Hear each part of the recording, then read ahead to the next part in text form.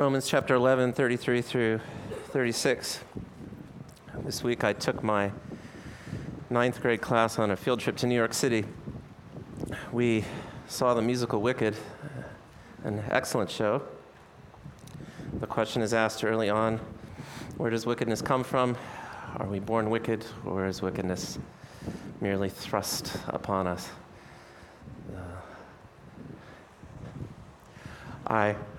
I praise God for whoever aimed the fan at me, but unfortunately, my Bible can't take it, so thank you. Are we born wicked, or is wickedness merely thrust upon us? The Bible is unambiguous in its answer to that question. Since the fall of man in Genesis 3, all men have been born wicked. And it is only because there is a God who loves the wicked and who's determined to save people who do not deserve it and do not want it, that any of us have any hope at all. But our message today is not on the wickedness of man, but on the purpose or end of man. Why do we exist? We are looking at Romans 11, verses 33 through 36. Oh, the depth of the riches of the wisdom and knowledge of God. How unsearchable his judgments and his paths beyond tracing out. Who has known the mind of the Lord, or who has been his counselor? Who has ever given to God that God should repay him? For from him and through him and to him are all things. To him be the glory forever. Amen.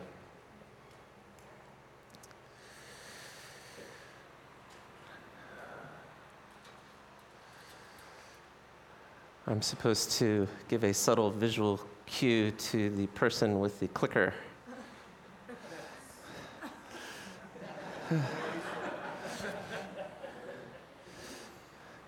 Thank you.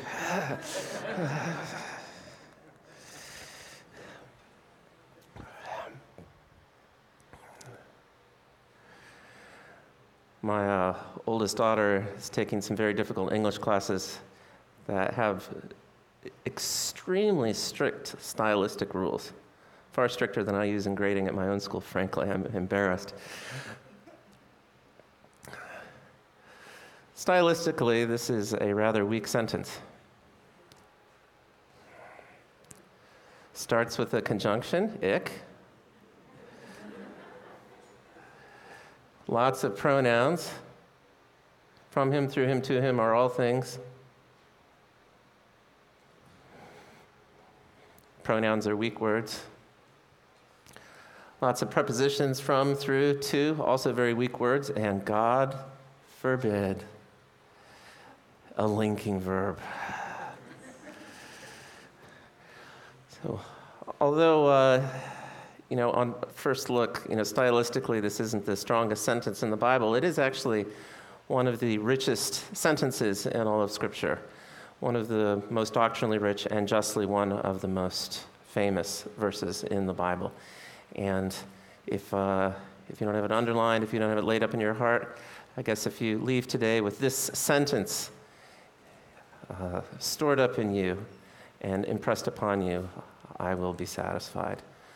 For from him and through him and to him are all things. I need the next slide, please.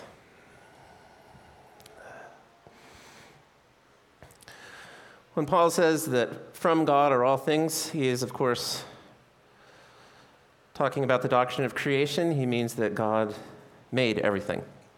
When he says that all things are through God, he's referring to two doctrines: providence, meaning that God actively controls everything. He isn't simply watching what happens, but it all happens through him. And also, of course, the salvation of man. We do not save ourselves. Our salvation is also through him. So everything that happens, the events of life in general, the salvation of sinners in particular, is all through God. Very important doctrines, but we're not focusing on either of those today. We're actually focusing entirely on this one today. To God are all things. And this is the doctrine of telos, or ultimate purpose. Telos, Greek word for end, or purpose. You know that the first question of the Westminster Shorter Catechism is, what is the chief end of man? The answer, man's chief end is to glorify God and to enjoy him forever. If you do not know this use of the word end, then, well, that's something else for you to learn today. The word end has an older meaning. It's not really used that way in English anymore. It means telos, or purpose. And if any of you are philosophically minded, this is where the branch of philosophy known as teleology comes from. In my philosophy class last quarter, I taught my students epistemology, metaphysics, and ethics. There is actually more to philosophy. There is this branch, teleology, as well. We'll have to save that for another grade. But we are discussing it this morning. Oh, if I could have that slide up a little bit longer, please. Thank you. If I were to ask you the question, how do you know that God made everything? I mean, obviously, a logical place to go is Genesis 1. But this verse is worth considering in your top 5 anyway. All right? How do you know God made everything? From him are all things. And if I ask you, how do you know that God controls everything, that he is sovereign? You know, again, I encourage this to at least be in your top 5 list of verses. Through him are all things. But if I ask you, what is the chief end of man? And you say the chief end of man is to glorify God and enjoy him forever. This is verse number 1. Okay? This is the most important verse in the Bible on that topic. Just this little phrase, to him. To him are all things. I have a copy of the catechism here, and if you have a copy, you know that it has little scripture proofs the divines put in, and sure enough, that is the main proof that is used in the catechism, is this verse, for from him and through him and to him are all things. What we are discussing this morning, of course, is the fifth sola, Soli Deo Gloria. I could have the slide of the Five Solas, please. This is our final week on the solas. And this is the one we're talking about today, that all things are to the glory of God. All things exist for the glory of God, for his honor, that we live in a teleological universe, meaning a universe that has a purpose. It is not aimless or random. And in fact, that purpose is theocentric or God-centered. It's all about him. It's all about God. Everything that happens is ultimately to bring honor to him. The mundane events, the terrible events, the wonderful events, it all is Soli Deo Gloria.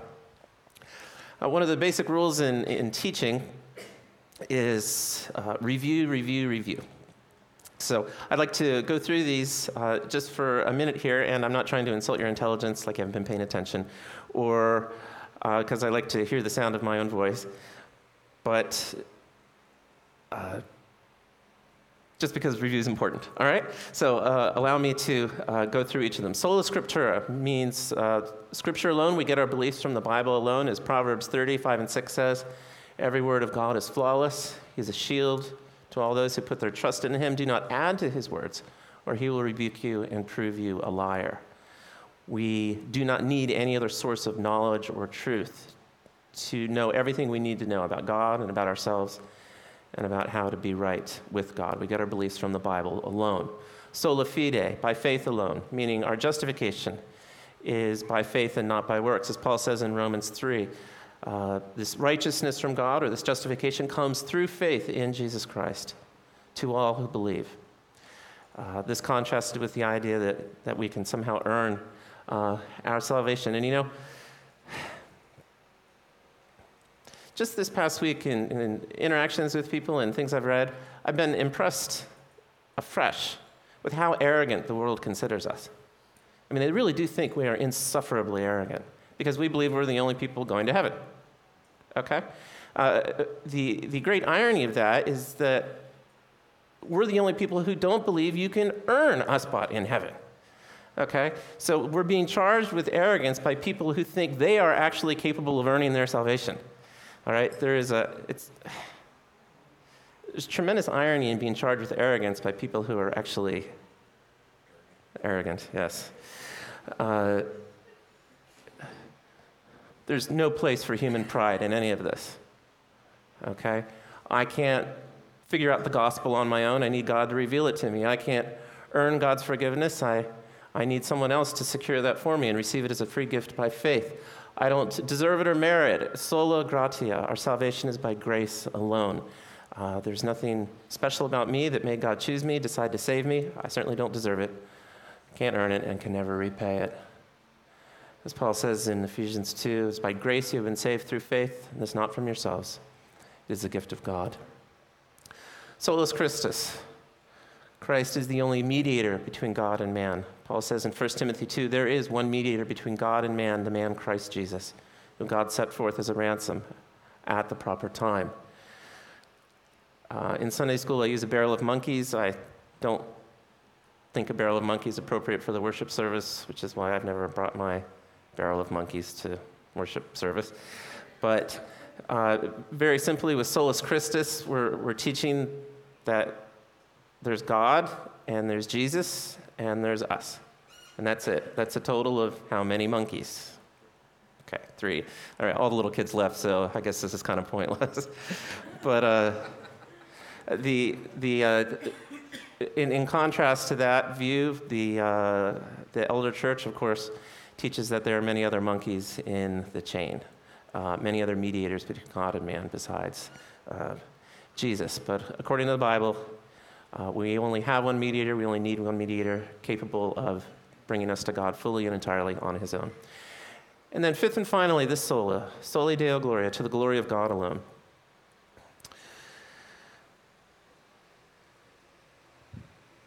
From him, through him, and to him are all things. Thank you.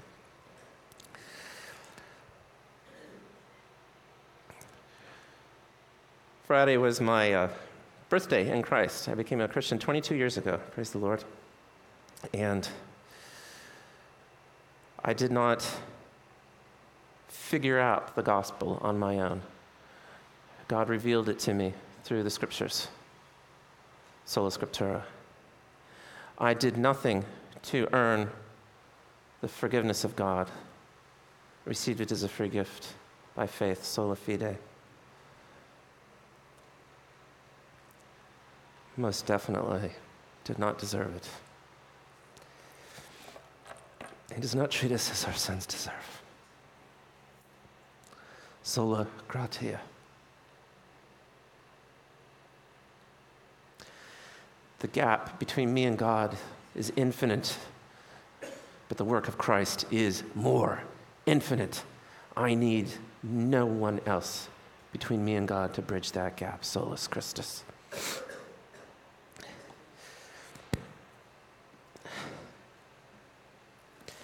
If it really is God who saves sinners beginning to end, Soli Deo Gloria, it is all to the glory of God.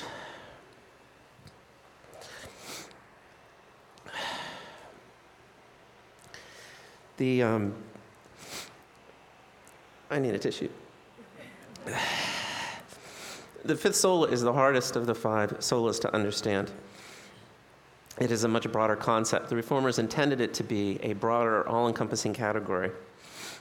Their goal with the fifth sola, thank you, was to summarize the whole biblical message from the perspective of teleology. The Reformers were really into philosophy. If you're not, that's okay, but they were. And they were very interested in the topic of teleology, or ends, or purposes, or to put it simply, the meaning of life, the meaning of everything. And they felt the Bible had an answer to this question. And their answer was Soli Deo Gloria. Why does anything exist? Why does anything happen? How can we sort of capture everything the Bible says in one phrase? Their answer was Soli Deo Gloria. Philosophers talk about the difference between proximate, penultimate, and ultimate ends. So, for example, let's say you're studying for a test. Your immediate goal is to get an A. Your long-term goal is to get into college. But your those might be proximate or penultimate goals, but hopefully, as a Christian, your ultimate end or objective in that is to bring glory to God. And actually, I really appreciate that about my wife. She's actually better at keeping that sort of vision before our kids than I am, because I sort of get distracted by how good the work is and what the grades are. And she's constantly saying, did you glorify God with your work? That is the goal. That is the final objective while you're doing this. It's not to get a grade. It's not to make someone happy. It's to bring honor to God. And that is what the sola is all about. Our final objective in everything is to honor someone else.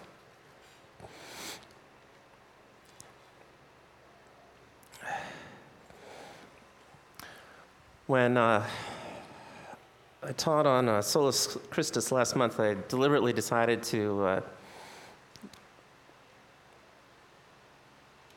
ignore the original reason that the sola was promulgated. The original reformers were all interested in, whether the Pope and the saints and the priests were also mediators. We didn't really talk about that at all. Instead, talked about, whether or not we even need a mediator.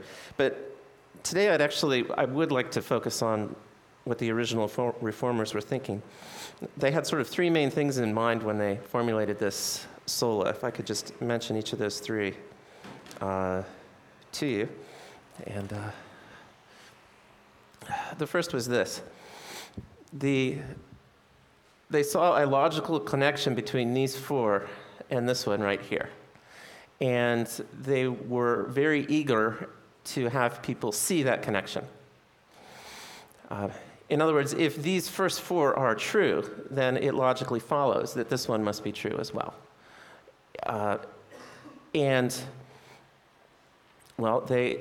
They had come out of a church and a sort of a religious culture in which they felt that God was not getting the glory for man's salvation, that people were in one way or another trying to save themselves. And they felt like their church wasn't theocentric, it wasn't God-centered in its understanding of salvation. And but if these are true, then how much of the credit does God have to get for our salvation? Yeah, he has to get all of it. And that was just sort of a driving motive in their minds to get that idea to sort of click, that God deserves all the credit, not just some of it or even most of it. Second of all, the original reformers got really, really angry whenever they saw people giving God's glory to someone or something else. They saw people praying to Mary, praying to saints. They saw people going to religious shrines and praying to those shrines. They saw them giving religious adoration to relics. They saw them elevating church leaders to a very high position and essentially worship. Now, I realize that happens today too, of course, but they saw the glory of God being given to lots of other stuff and lots of other people, and that upset them. It made them angry. They had a jealous zeal for the glory of God, just like he has for his own honor. And they were determined to insist that the worship due to God not go to the creature. That is the second reason they made this the fifth and final sola. And a third reason they came up with this as a way of sort of summarizing the Bible had to do with work. The Calvinist doctrine is that all work is done to God's glory, not just spiritual work. And it's, you're growing up in a culture that's heavily influenced by Protestantism, and it's easy to forget what life was like 500 years ago. If you weren't a priest or a nun or a monk, your work was considered worthless. And you had to go through life feeling like you were wasting your time. And that is a terrible burden for people to labor under. Every time you're plowing your field or washing dishes or changing diapers, to feel like what you're doing is a tremendous waste. And the real spiritual people, the people who count in the eyes of God, are the ones up in the monastery chanting psalms. All right? And the reformers said, no, all work is a calling from God, and it is all equally valuable in the eyes of God, and it is all done to the glory of God. And this was a revolutionary idea. The farmer in his field, the man working in his factory or in his cubicle, the woman taking care of her kids, they are doing spiritual work every bit as much as the pastor or the missionary, and the work counts just as much. And this concept was so culturally transformative that actually, if you know, in the 1800s, secular historians started looking at a map of the world and said, wait a minute, all the rich countries, America, England, Germany, the Netherlands, they all seem to have something in common. Okay, those are the places where the Protestant church took hold. And they were like, what is it about Protestantism that made these cultures prosper when all these other cultures didn't? And it was actually, ironically, a secular historian who discovered it, Max Weber, of course, and coined the term Protestant work ethic.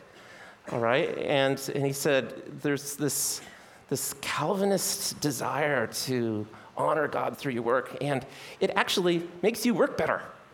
Okay, and it does. We were at the Metropolitan Museum of Art this week, and we looked at art from Northern Europe before the Reformation and after the Reformation. And the transformation in the artwork is amazing. How quickly they start painting, scenes from everyday life. And they're not presenting a secular worldview. They are saying that it all counts. It all matters. The farmer in his field is bringing glory to God through his work, every bit as much as the preacher in his pulpit. Such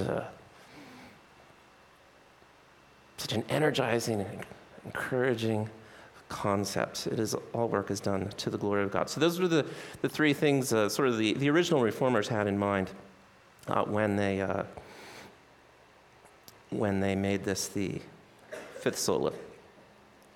Now, I'd like to suggest a couple of additional applications of the concept that from God and through God and to God are all things. The first has to do with decision making. If you would turn with me, please, in your Bibles to 1 Corinthians chapter 10. Please turn to 1 Corinthians chapter 10.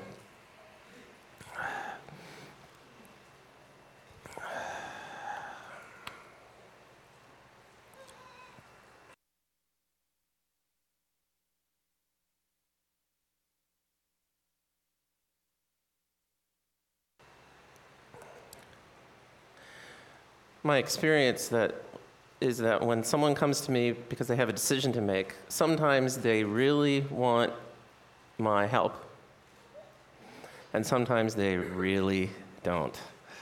They really just want a justification for a decision they've already made that they know is wrong, all right? But sometimes they are sincere. They really do want to know the will of God. And how do you make a decision in any specific area in which God hasn't told you whether to turn left or turn right? Well, this is a very general, useful principle being laid out by Paul here in 1 Corinthians 10, starting at verse 23, under the topic of decision making. Paul says, everything is permissible, but not everything is beneficial. Everything is permissible, but not everything is constructive. Nobody should seek his own good, but the good of others. Eat anything sold in the meat market without raising questions of conscience, for the earth is the Lord's and everything in it. Now, you probably have never doubted buying the meat at the store, but remember, in their culture, essentially all meat in the meat market had already been offered as a sacrifice to some idol, and so eating the meat could be understood as an act of worship of whatever god that animal had been offered to. Continuing at 27. If some unbeliever invites you to a meal and you want to go, eat whatever is put before you without raising questions of conscience. But if anyone says to you, this has been offered in sacrifice, then do not eat it, both for the sake of the man who told you and for conscience sake. The other man's conscience, not yours. For why should my freedom be judged by another's conscience? If I take part in the meal with thankfulness, why am I denounced because of something I thank God for?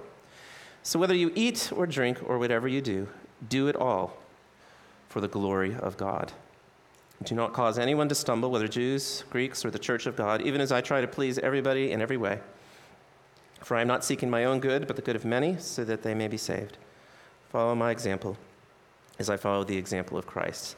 A very useful principle in decision making, obviously ask this question. Again, I'm not trying to insult your intelligence, but it is a very basic question worth asking whenever you have a decision to make. What decision will bring glory to God, will honor him? We do not live for ourselves.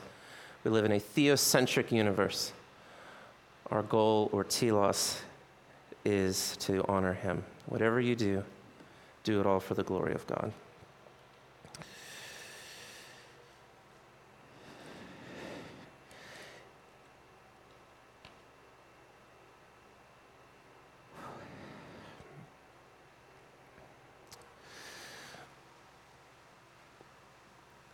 I hope you're all having a good day. The truth is, I don't know. Some of you may be having a horrible day. I wish none of you ever had horrible days, but the truth is, you're all going to. I hope you all have great days. Maybe you're having one right now, okay? Probably you're all going to have a few of those as well. Most of your days are just going to be ordinary. But I believe with all my heart that all things are to the glory of God. The ordinary days, the really awful ones, and the really great ones. And if you can think that way while you're having that day, you will honor God. You will honor God by being convinced that whatever you're experiencing, good, bad, or ordinary, is actually all about him. And somehow, I don't necessarily know how, but I do know that he's going to honor himself through it. As John Piper says, God is glorified by us to the extent that we find our rest and satisfaction in him. And this is part of that, being convinced that to him are all things.